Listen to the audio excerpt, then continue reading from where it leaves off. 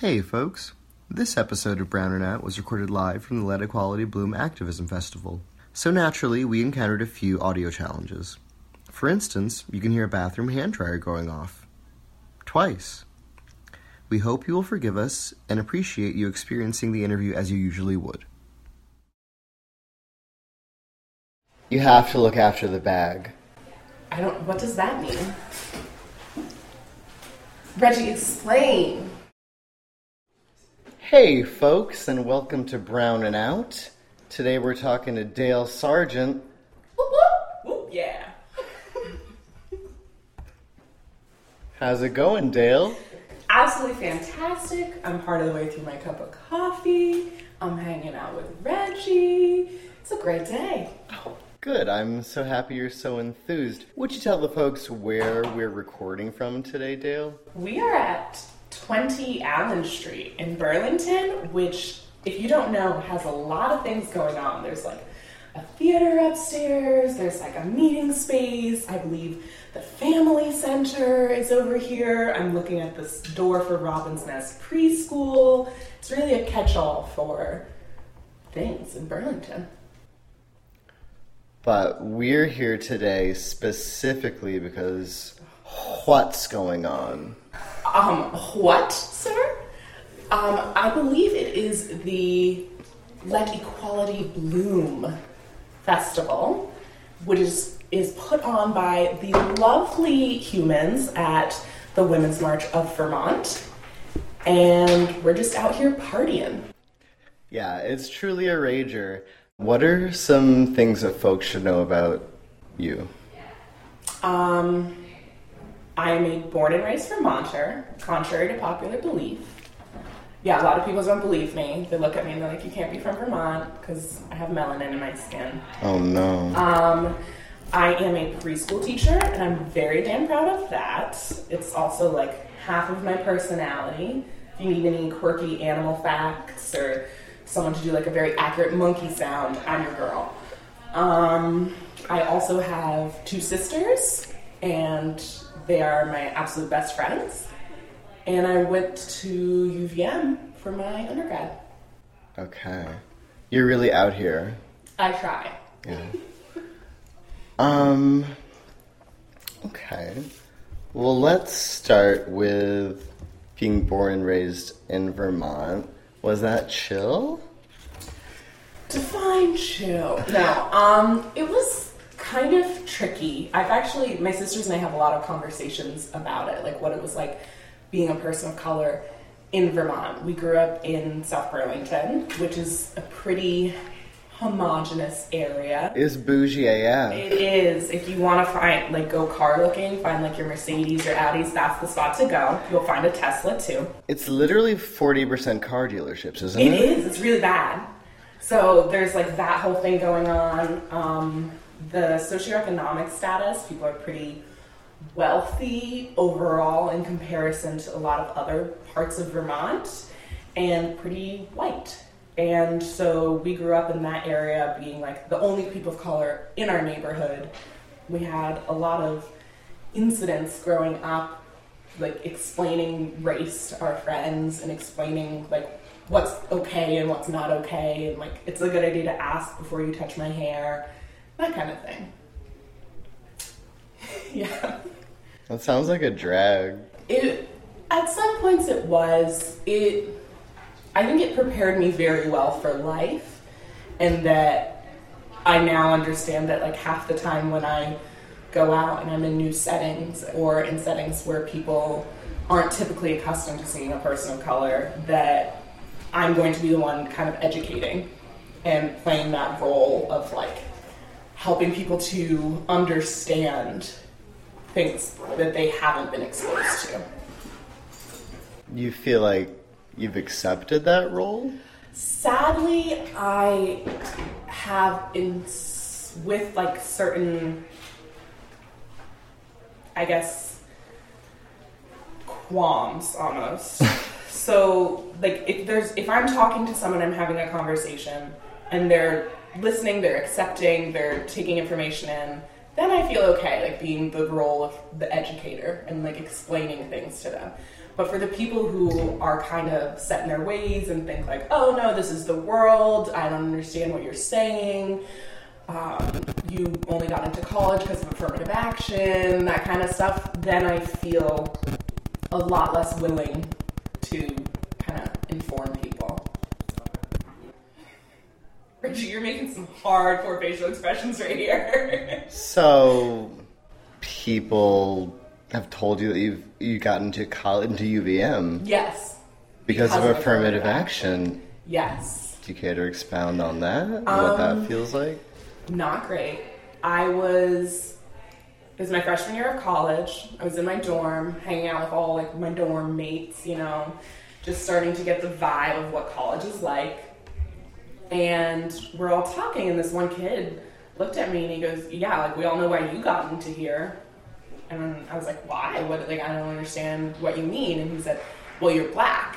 So like, that's how you got into UVM. They wanted diversity. You got here because of affirmative action. And like, he didn't believe me. I was like, yeah, I had shit SAT scores, but you didn't get my essay. It was amazing. And I got into this program because I'm passionate about education and I want to be an educator, and they could tell that. So they accepted me into this program, and I'm thriving here because I'm passionate, because I care. So even if affirmative action is what got me through the door, that's irrelevant because I have a lot to add to this school and to this program. And he's sitting over there with his business major bullshit, trying to tell me that like, oh no, I'm gonna do so much more great stuff for the world, and I wrote him off. I didn't really have conversations with him after that. I didn't interact with him. And then I actually moved out of my dorm eventually because the floor I lived on, I called it the most Republican floor in all of UVM. Like, a lot of people said stuff like gay rights are a state issue and like that doesn't really matter. And I remember feeling like, oh my God, I'm 18 years old. I've gone back into the closet to come to college. And I don't feel safe as a person of color, and I'm paying money to live here. So I moved home, and I lived with my mom for the next semester because I couldn't do it. I didn't feel physically or emotionally safe. So if that's your experience, like just imagine how many more other people have the same or worse experiences. That's the thing, and like I count myself lucky because throughout all of this, I've had my sisters who've had similar experiences. Though they don't identify as queer, they do identify as women of color. My older sister was a bio major at UVM and was like one of 2 women in her graduating class, and just like a total badass, goes out there, does what she wants, and like is not taking no for an answer from anybody.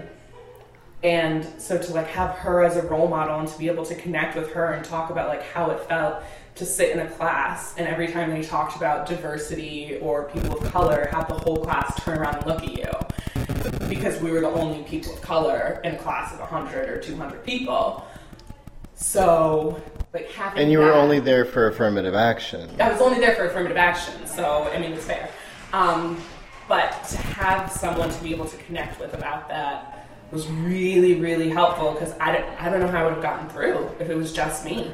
If I didn't have a sibling or something like that to turn to say like, this sucks. I was an early childhood special education major at UVM. It was a program of, I believe, like 10 or 11 girls, no men. There was another queer person in my major. She was my girlfriend. So, like, I had her to connect with on the whole queer thing, and she, like, that was pretty much accepted, like, within our major, but I was really, like, one of the only people of color. And there was one other girl who was Asian, and like it was just us. And we never talked to each other about what it was like and what it was like going to become a teacher, knowing that I believe like 70% of teachers are white. Do you just want to speak to that for a second about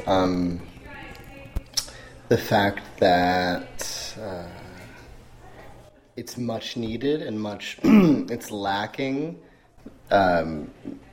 people of color in roles, like in teaching roles, for all of the kids out there who aren't white and need that. Like, what can you speak to that for a little bit? Like, what's up with that? I can. So I'm a preschool teacher in Winooski. For people who don't really know the demographic of Winooski, it's one of the more diverse areas in Vermont. There's a large refugee population and a large New American population. So within my preschool class of 15, we have 3 kids who speak Swahili as their first language, 2 kids who speak Nepali, and 3 who speak Mai as their first language. And everyone in my class is below the federal poverty line because I teach for Head Start. So that is already a more diverse classroom than you are going to see anywhere. Most of Vermont. In most of Vermont, and in a lot of places in the country as well. And we also have students who are on IEPs, which is an individualized education program. So that means they're receiving special education services for speech or developmental delays. So that's also something that you don't always see as much of in preschool age programs, unless they're intentionally set up to support children and make sure they're getting special ed services. So you've got that whole dynamic going, and then all of your teachers are these lovely, well-intentioned white middle-aged women, and they're doing great work, and they love those kids, and they're happy to do that work, but they don't understand necessarily. The other day, there's a paraeducator I work with, and she's amazing. She's been doing this work for so long. She's a white middle-aged woman, and she's very good at being a white middle-aged woman. But the other day, one of my kids got off the bus, and she looked at her and she said, "She's not in our class. I don't know who this is. This kid's not in our class." And I looked and I said, "No, that's blah, blah, blah. She's in our class." And she goes, "No, she's not. I don't know who this kid is." I was like, "Look at the jacket. Look at the backpack. This kid has been in our class every day for the past 2 weeks. She just got braids." So stuff like that gets missed. A lot of names get mispronounced. Stuff like that. And in my classroom, I come down hard on you for that shit. If you're gonna say a kid's name wrong, I will correct you every single damn time. Because their name is a part of who they are, and there is nothing that they should do to change it or alter it to make it easy for you to say. Because if they can figure out how to say your name, you can figure out how to say theirs. And so bringing that edge and that knowledge of how it feels to have someone disrespect you and to kind of say "Oh, your name, whatever, it doesn't matter. Let me just say it however is comfortable for my tongue. Let me, totally forget that not only are you a student coming to preschool and being away from your parents for the first time, but you speak not a word of our language, and we're here barking orders at you." To bring that perspective to people and to explain, look, this is not okay. You have to feel for these children, otherwise you can't be here. And it's kind of a rude awakening for a lot of people because no one's trained to do this work in that capacity with this grouping of children. You don't see it, so they don't train you for it. Luckily at UVM, I was trained for it, but no one's trained. If you're not trained for it and it's not something you've experienced, it's hard. I watch the little kids of the black kids and the Nepali kids get in trouble more often than their white peers because their behaviors are perceived as being more dangerous by a lot of adults who just come into the classroom. Black kids are suspended at a much higher rate in preschool because their behaviors are perceived as more negative than their peers. And so to have someone there to interrupt that train of thought and say, wait, what if this kid broke this toy not because they wanted to break this toy, but because they wanted to see how it was put together? Like, let's look at that. Let's examine that and kind of take things from that route. What if maybe this child is having a freak out and throwing a trash can at you right now because they've experienced so much trauma in their life that they don't feel safe anywhere. So let's take a step back, and instead of saying, I'm mad at this kid for possibly hurting me, say, I'm sorry that you don't feel safe, and how do I change that for you? Does that speak to it? You're speaking to so many things. I do that when I talk about education. I think it's wonderful. So I might try to break it down for my simple mind. Go for it. Head Start. Yes. So you work for Head Start. Can you just tell us a little bit about what that is? So Head Start was originally started, I believe, in like 1964 as a poverty fighting program. So it was like an initiative to help poor families get themselves above the poverty line. So they offered childcare for children and support services for the families. So we help hook families up with job training if they want it. I spent a lot of my time finding diapers for family because diapers are really, really expensive. So helping families to find diapers that are either donated or cheap, or getting them connected with local food banks, or finding just natural resources within their community to help support their day-to-day lives so that they can then go on to hopefully no longer be living in poverty. And that way it's not such a drain on the system. That was the original intent of Head Start. And throughout the years it's kind of been skewed, and now it's mostly viewed as free childcare. But we're still doing all that other work around supporting families with social services. That's half my day. Half my day I teach in the morning and I hang out with really cool preschoolers and we blow bubbles and build Legos and shit. And then the other half of my day I get on the phone with the Howard Center and I make referrals for behavior, and I call the food bank to double check the hours that they're open, and I make calendars for families. I came up with a whole schedule for a mom who didn't know how to tell time so she could get her kid on the bus sometime. And like, that's what I do. It's not just the kid, it's the whole family. So anything a family needs, like, I'm there. I'll show up at IEP meetings for their other kids if they want me there.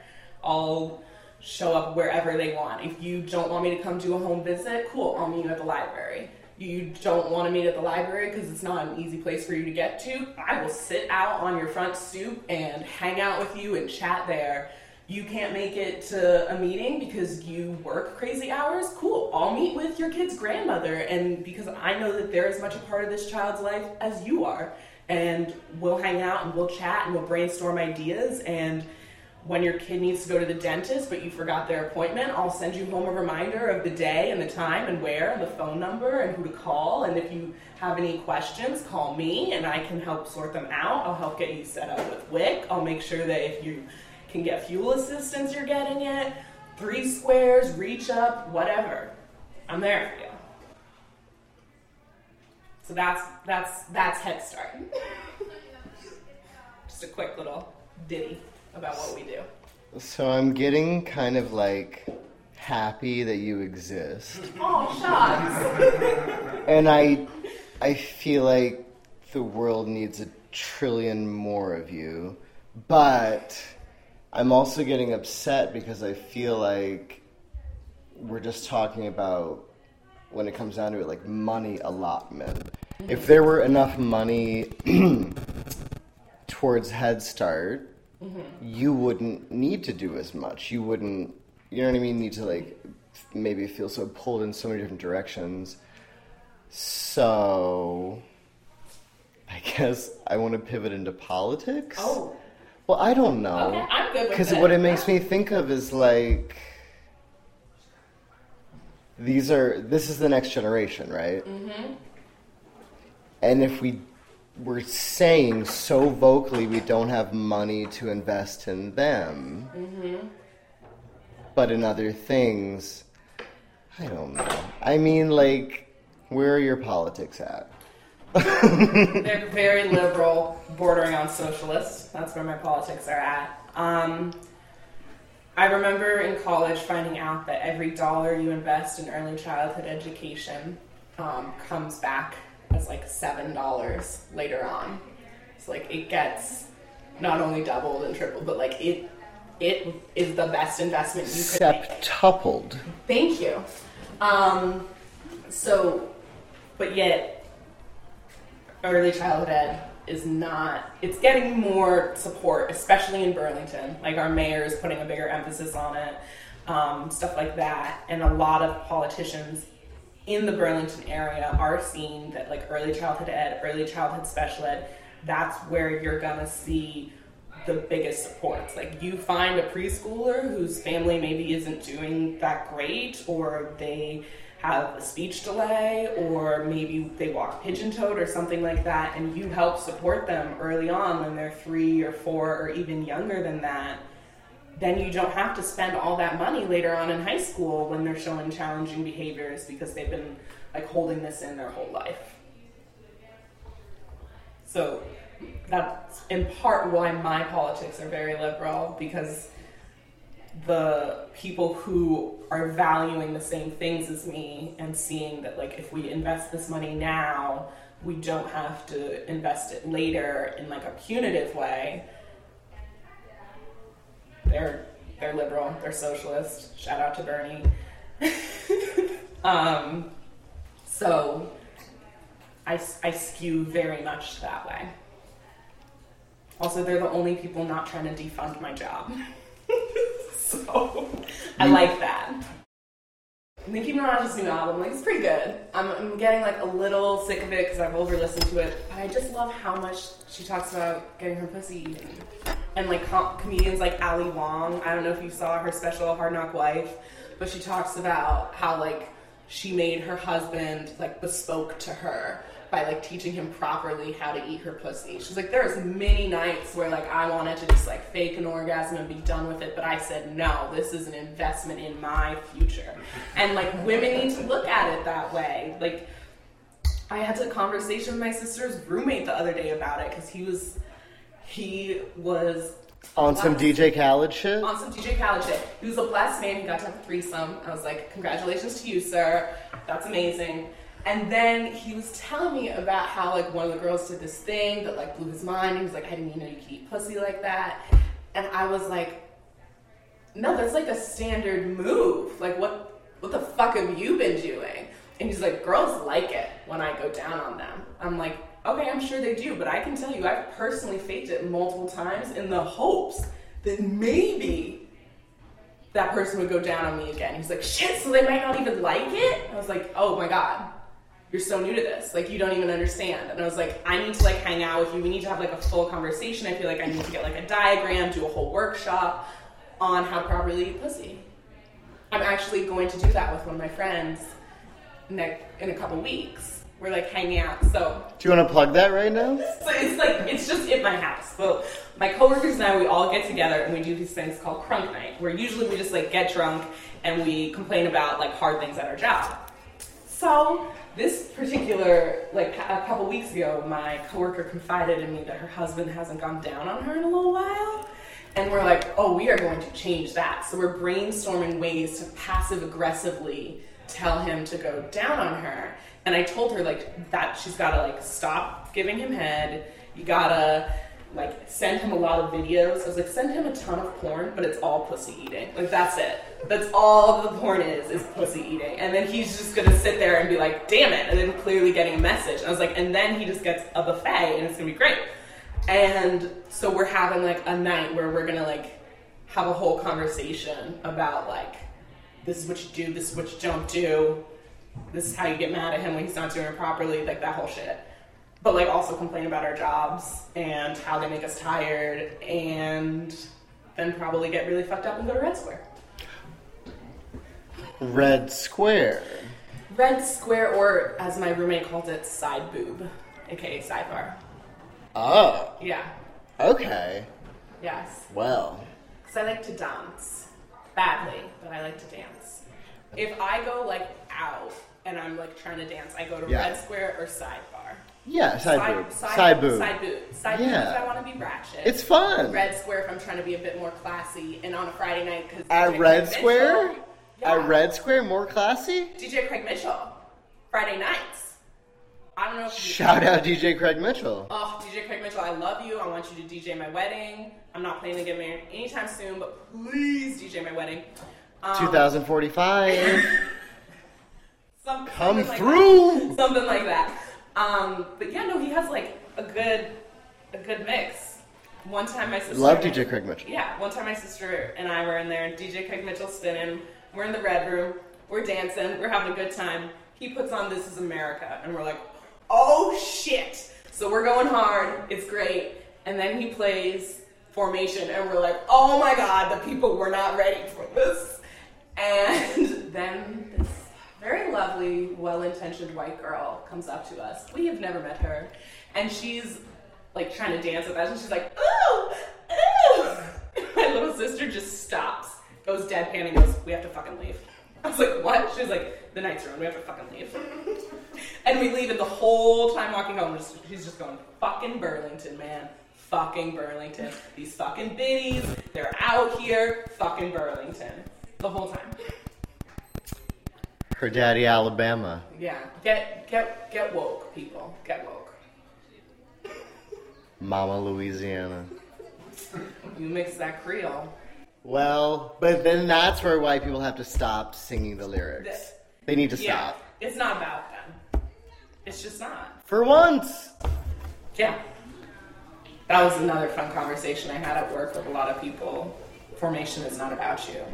Continue. Okay. This is a conversation we need to have. Formation is not about you, and that's okay. Come on. Yeah, so just like everyone at work, they were trying to sing it. They're talking about their hot sauce in their bag, all that shit. And I was like, I can barely lay claim to this song as a girl who grew up functionally white in Vermont. I feel like I'm culturally appropriating a little bit when I sing this song. So what makes your brain think that like on a night when you're getting white girl wasted, that this is your anthem? There's a lot of great songs out there. I want everyone dancing to Formation because it's a jammer. I do. Just don't call it your anthem, your song, your jam, your shit, any of that.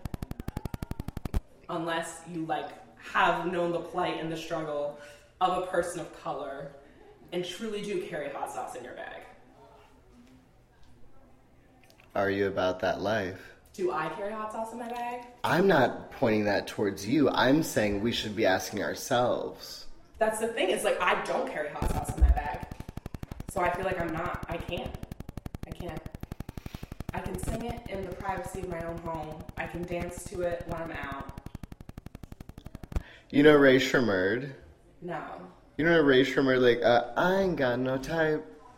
Oh, I do. Yeah.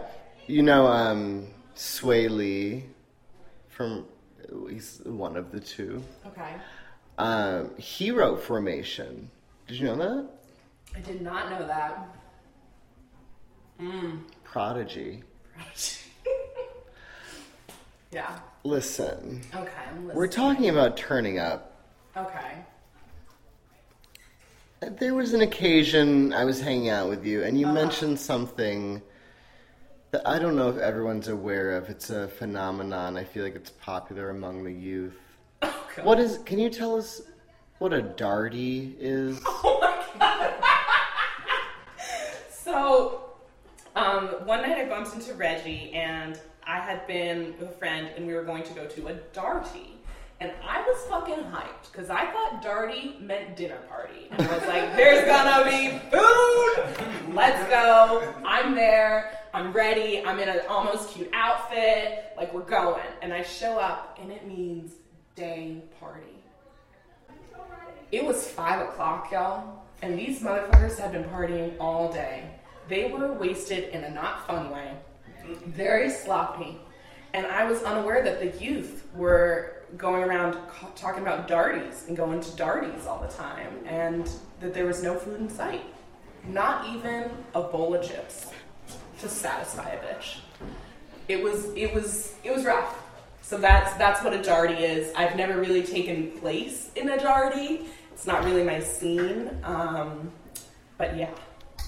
You went to that one time. I went to that one time for like 10 seconds. It was a disappointment. There was a girl there who thought Beyonce wasn't even that talented, so I left. Yeah. Yeah. we're just like, we have to go. We're not. You got in leaving formation. Yes. Thank you for that question about darties. I'd fully forgotten that we had that conversation. It was entirely relevant. You know the game Two Truths and a Lie? No, tell us more. Okay, so it's this thing that like people used to do. I don't know if it started at sleepovers or what, but it soon became like a mainstream way to like introduce yourself in a large group of people in an educational setting. So the teachers would be like, all right, everyone tell 2 truths and a lie, and then people have to guess what the lie is. So I would tell like 1 truth, make up a lie, and then tell people that I was also Scottish. I was part Scottish. No one ever picked that I was Scottish. They always picked that I was Scottish as the lie, but like, no, I'm really, like, my ancestors are from Scotland. Lion-ass Scott. Yeah, so they, so that, like, that was, like, my first introduction into, like, people asking about your ethnicity and, like, how to stump them. And so, like, I'd make it a game and make it fun. A lot of people ask if I'm Venezuelan, if I'm from Puerto Rico. Like, You Belizean? That's what I got. Belizean? Sorry, that's my thing. I'm projecting. Really? Oh. Yeah, but I get some interesting ones. And it's like, no, my dad's from Barbados. That's as interesting as it's going to get. My mom's a lovely white lady from Barrie, Vermont. From lovely Barrie, Vermont. That's the nicest thing I've heard anyone say about Barrie. I mostly hear it called Scary Barrie, and I think that's an accurate representation. Sorry, Barrie. If you're in Barrie, Vermont right now, I'm sorry. Shout out to Barrie. You know, they try. They are trying, though. They've got, like, some stuff going up in their town center. Yes. They're becoming a little bit hipper, a little bit cooler. We will be posting about that soon. Really? Absolutely. Okay. Do you have any other fun questions for me, Reggie? Any other gotcha journalism for the people? Literally 10,000 other fun questions.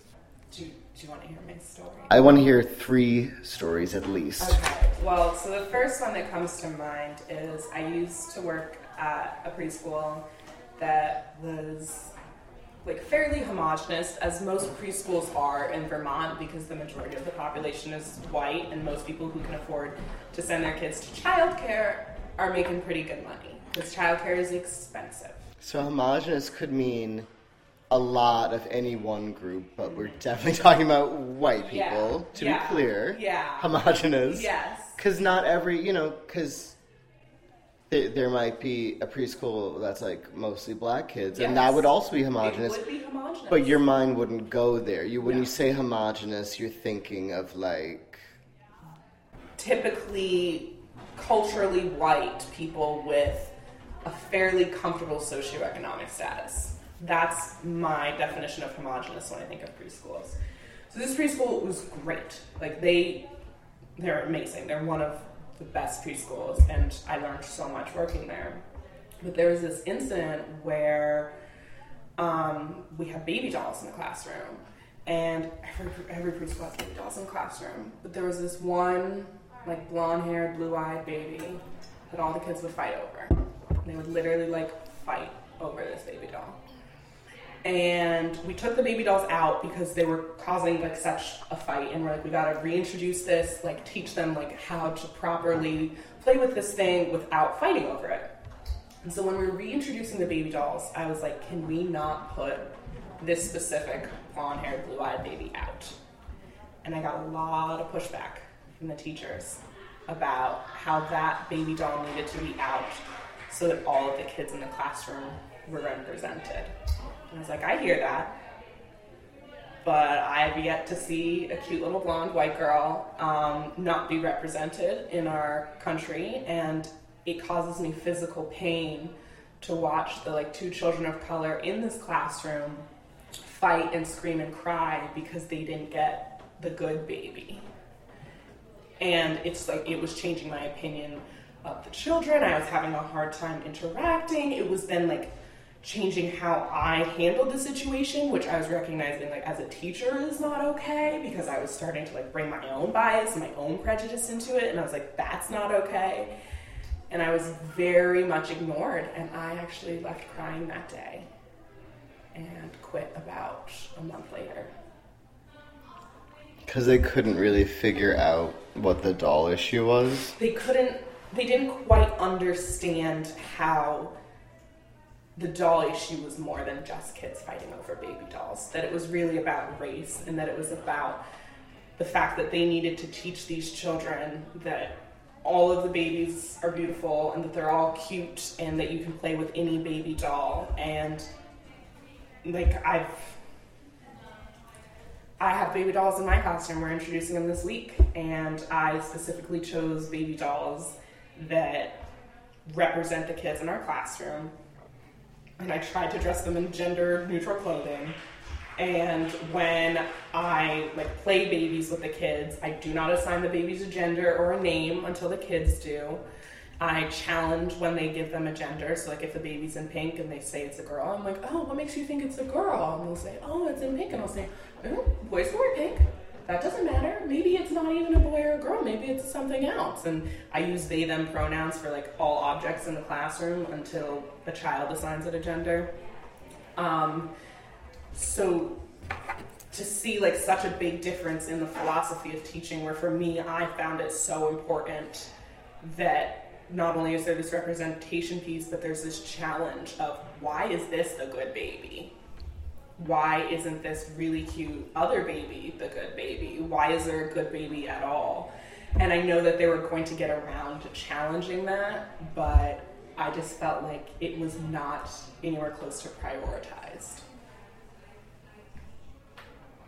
Yeah, it's just so clear the stuff you're talking about and how there's a disconnect between the youngest children and their caretakers. How can we not assume that's going to carry over into adult life and then become political, about policy based on things they learned in preschool, right? So the norms in their preschool classroom. Yeah. I remember teaching in a preschool, and they told me that we're putting out clothes for the kids in the dramatic play area. It's just a little kitchen, and we had a lot of silvery and gold and shiny, sparkly, glittery dresses. I was like, oh my god, is that fun to wear? I think everyone can identify that it is fun to wear glitter. And one of the teachers was like, we need some boy dress up. And I was like, what do you mean? She's like, we need dress up for the boys. And I was like, I'm going to challenge that and say, why can't they wear the dresses? And they're like, their parents might not like that. And I was like, their parents are sending them to our school. In our classroom, you can wear whatever the hell you want. You want to pretend that you're a girl for a few minutes so you can be the mom of a baby? Freaking great. That's what we're doing today. You want to wear the gold sparkly dress? Do it. You want to be a girl dressed as a cowboy?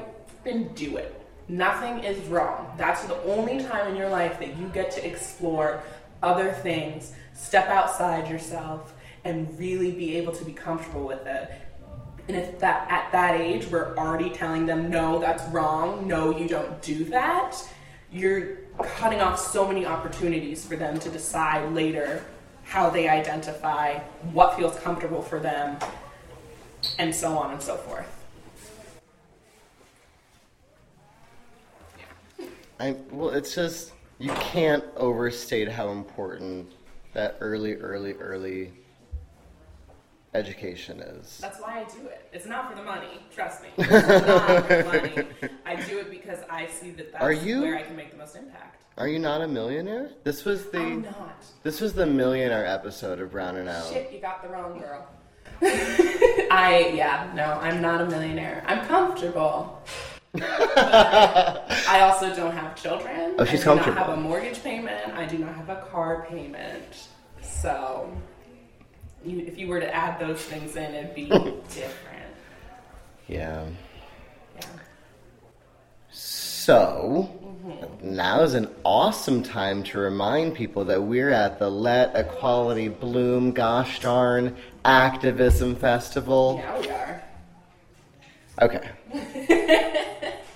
That being said, Dale, how important is it for women, and especially women of color, to vote? Oh my god. Is it important? Does it even matter? I've got another story about this. I cannot wait. Oh my god. So, sadly, you guys are listening to this podcast, so you can't see the gorgeous ring I wear on my ring finger on my left hand. Lovely. It belonged to my great aunt Eleanor. She was the resident badass of our family. She never got married. She was in the army as a nurse, and she traveled the world, and she did everything she wanted to do, and she didn't really listen to what everybody else said. And even in like the 1940s, you know, she was doing her damn thing and challenging gender norms and all that stuff.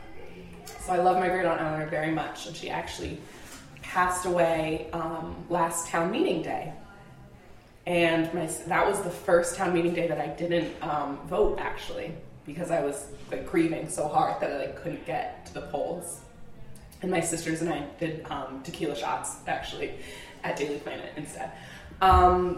But we vowed after that we would vote in every election, because my great aunt, as a woman, viewed it as a very important thing to vote, to the point where when she was in her late 80s and her vision was going and she'd stopped driving 2-3 years before, it was election day, she went to her neighbor, she knocked on their door and said, "Hey, you still going to the polls?" And they said, "No, Eleanor, there's a snowstorm.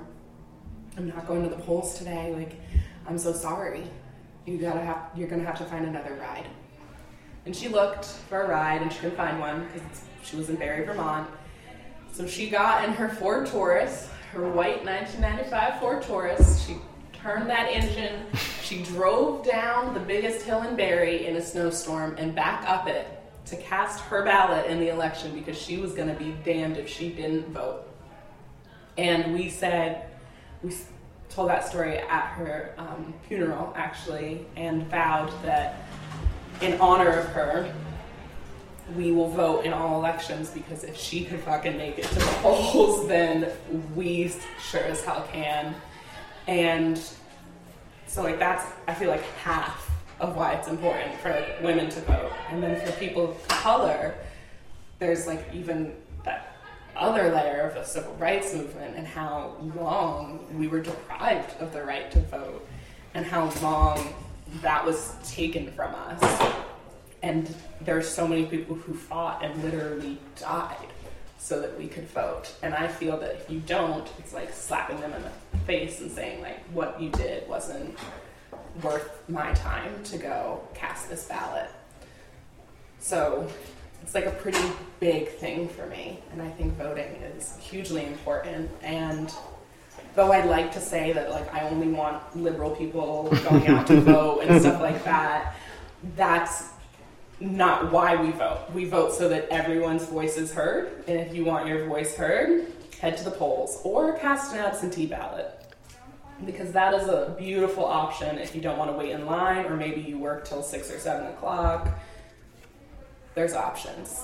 Also, I've been told that Vermont recently now allows you to do same-day voter registration. So for those of you who don't know, when you go to vote, you could register there so that you don't even have to take that extra step of registering to vote beforehand. No excuses. What does Black and brown queer culture in Vermont look like to you? Hidden. I have found some queer culture in Vermont. I found some Black and brown culture in Vermont, but the intersectionality of it is limited, and it feels almost like a niche market per se, and that's pretty hard. So I feel like there's very few times where I get to be queer and a person of color, that I often choose what's appropriate for the venue, and sometimes it's neither. Would you care to elaborate on those venues? In academic settings, I often hide my color, and then in interpersonal settings and professional settings, I often hide my queerness. So like if I'm at a conference or something for work, I tend to be a bit more muted about the fact that I date men and women. It's just like I let people assume what they want and don't challenge it as often as I should because it's easier. And when I'm in an academic setting, I hide my color because oftentimes people view that as ignorance and a lack of exposure to education. And so I kind of play up my whiteness as a way to blend in and be heard. Is hiding your color in academic circles sometimes about, like, hiding your activism? My activism shows through more than my color. It almost is like I'm like an activist, but as like an ally, and not actually a person of color. Because I find, like, I try to relate to people a lot. And I find it's hard to relate to people who aren't other people of color. Like, they don't have that connection. So to try and speak to that, I feel like it almost distances you instead of being able to connect with that person. And I use connection as a way to get what I want and what I need. So it ends up being hidden or muted a lot. And I'm working on being more comfortable with it. I'm working on not just wrapping my hair when I'm going to the grocery store on a Sunday morning, but like also doing it to show up at work and like go on, like show up at a conference with, you know, like a huge ass headscarf and some shit like that. But it's hard. Can we talk about how radical hair can be? It's amazing. I recently have had a whole hair situation because I got my hair cut and it was a bad haircut, y'all. I'm sorry for you. It happens, but like I cried. It was so bad. And I remember being like, oh my God, no one can cut curly hair in Vermont. They can't cut like black women's hair. And my sister was like, wait, dude, I cut my hair. Come to my house. I'll cut your hair for you. So she cut my hair, and now it's much, much shorter. This is the shortest my hair has ever been since I was a baby. And now I find like the ways I can style it are much blacker. Like, I more often have like a fro, or like my curls are out. Like, I can't hide behind my whiteness as much because it's harder to like put it up in a ponytail and stuff like that. So it's kind of forced me to like embrace that like my hair is curly. It does not look like most people's hair, but that's a good thing. Most white people's hair. Most white people's hair, correct. And that like that's totally fine. And if people have an issue with that, that sucks for them because my hair is awesome. Most certainly it would be white people who would have an issue with that. Yes. Okay. I've yet to find a black person who has an issue with my hair. Too curly. I've had a lot of white people that tell me I should straighten it, or like, have you thought about relaxing it? I remember when I first... Have they thought about relaxing? Not that I'm aware of. When I first got my hair cut really short, like before my sister fixed it, I was talking to my mom and my aunt about how like it was really sad because like my hair looked bad and I couldn't quite do anything with it. And my aunt said, you want it longer, why don't you just relax it so it'll be long again? And I was like, you don't know the chemicals that are in that shit, do you? You don't know that that would fry my hair and it would take me years to get it back to what it is. And I like my curls. If my hair's gonna be short, it's gonna be short, but it's gonna be curly. So, yeah, and it's my aunt. I love her. She's well-intentioned, but she didn't know because she has never had to relax her hair. Because why would she? She has beautiful blonde hair. Yeah. It's a lot up in there. A lot. I remember last Thanksgiving, I wrapped my hair, because I didn't want to wash it, so I wrapped my hair to go to Thanksgiving. And I was like, I sent my sister a Snapchat, and I was like, are you ready for the passive-aggressive microaggressions we're about to receive about my hair? And my sister had her hair in box braids, and she sends me a picture back and goes, bitch, you know I'm ready. So, like, we walked up to Thanksgiving like, this is gonna be a shit show. And how was Thanksgiving? I left crying, so, yeah. It was a tough Thanksgiving. Because I was with people who were like, you know, I'd known them since my whole childhood and stuff like that, but hadn't seen them in a while, and so that was tough. They made some comments about the whole Harvey Weinstein thing that made me uncomfortable as someone who identifies as a survivor of sexual violence. They made some comments about Trump that seemed like they didn't vote Trump, but it seemed like a little blasé that made me uncomfortable, that kind of thing. So yeah, I left Thanksgiving early and sad, but I vowed that this year I'm doing Thanksgiving with my sisters. So. I think that's called self-care. I think it is, and it's not something I'm an expert in, but I'm trying to practice it more frequently. That's all you can do. Mm-hmm. All right. All right, Dale. Okay. When do you feel most browning out? When I'm around a whole bunch of straight white people is when I feel the most browning out, because I stick out like a sore fucking thumb. It's, yeah. So like those conferences that I go to where I'm like trying to hide my queerness and my color and shit like that, that's when I feel the most browning out. And I'm working on like more often being like, yeah, I eat pussy. Yeah, when I talk about my girlfriend, it's the girl that I'm fucking, not the girl that I casually hang out with on a Saturday and grab brunch with in Lululemon pants. It's different. And that's when I'm trying to like let my hair be like froed out and shit like that. But that is 100% when I feel the most browning out. When you're on the margins of Yes. the main group. When I'm the fringe.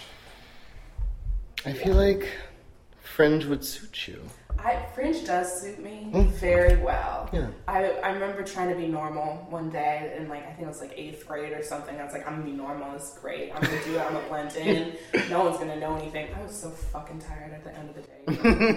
Oh my god. I was like, this isn't gonna work. I can't do it, I can't pull it off. So now I'm weird as hell. I'm very loud. It has not changed. It's not going to. I might get louder, but that's it. I think, to me, it brings me somewhat, like, a little bit of comfort to realize that, like, straight people, cis people, white people are also doing the same thing. Yeah. They don't show you that they're, like, tired of performing all day, because they have something, like, good to gain from it. Like, privilege is amazing. Like, It's a superpower. fabulous. But they don't, you never hear that they're also tired of, like, doing the same thing that we're tired of doing all the time, which is, like, Blending. maintaining this image of normalcy or whatever. Also, what I meant literally fringe. I bet, like, fringe is a good look for you, like a fringe. Yeah, like outfit. a vest or like a jacket. Ooh, I need to look into that. Yeah. I need to look into that. Let's go shopping. Shit, yeah. Thank you so much for being on Browner Now today, Dale. Oh, anytime, Reggie. I love an excuse to hang out with you. I loved your text this morning. Just, today is our special day. Smiley face emoji. I was like, oh, good. He's excited. I'm fucking hyped. Yeah. So thanks for that. You're welcome.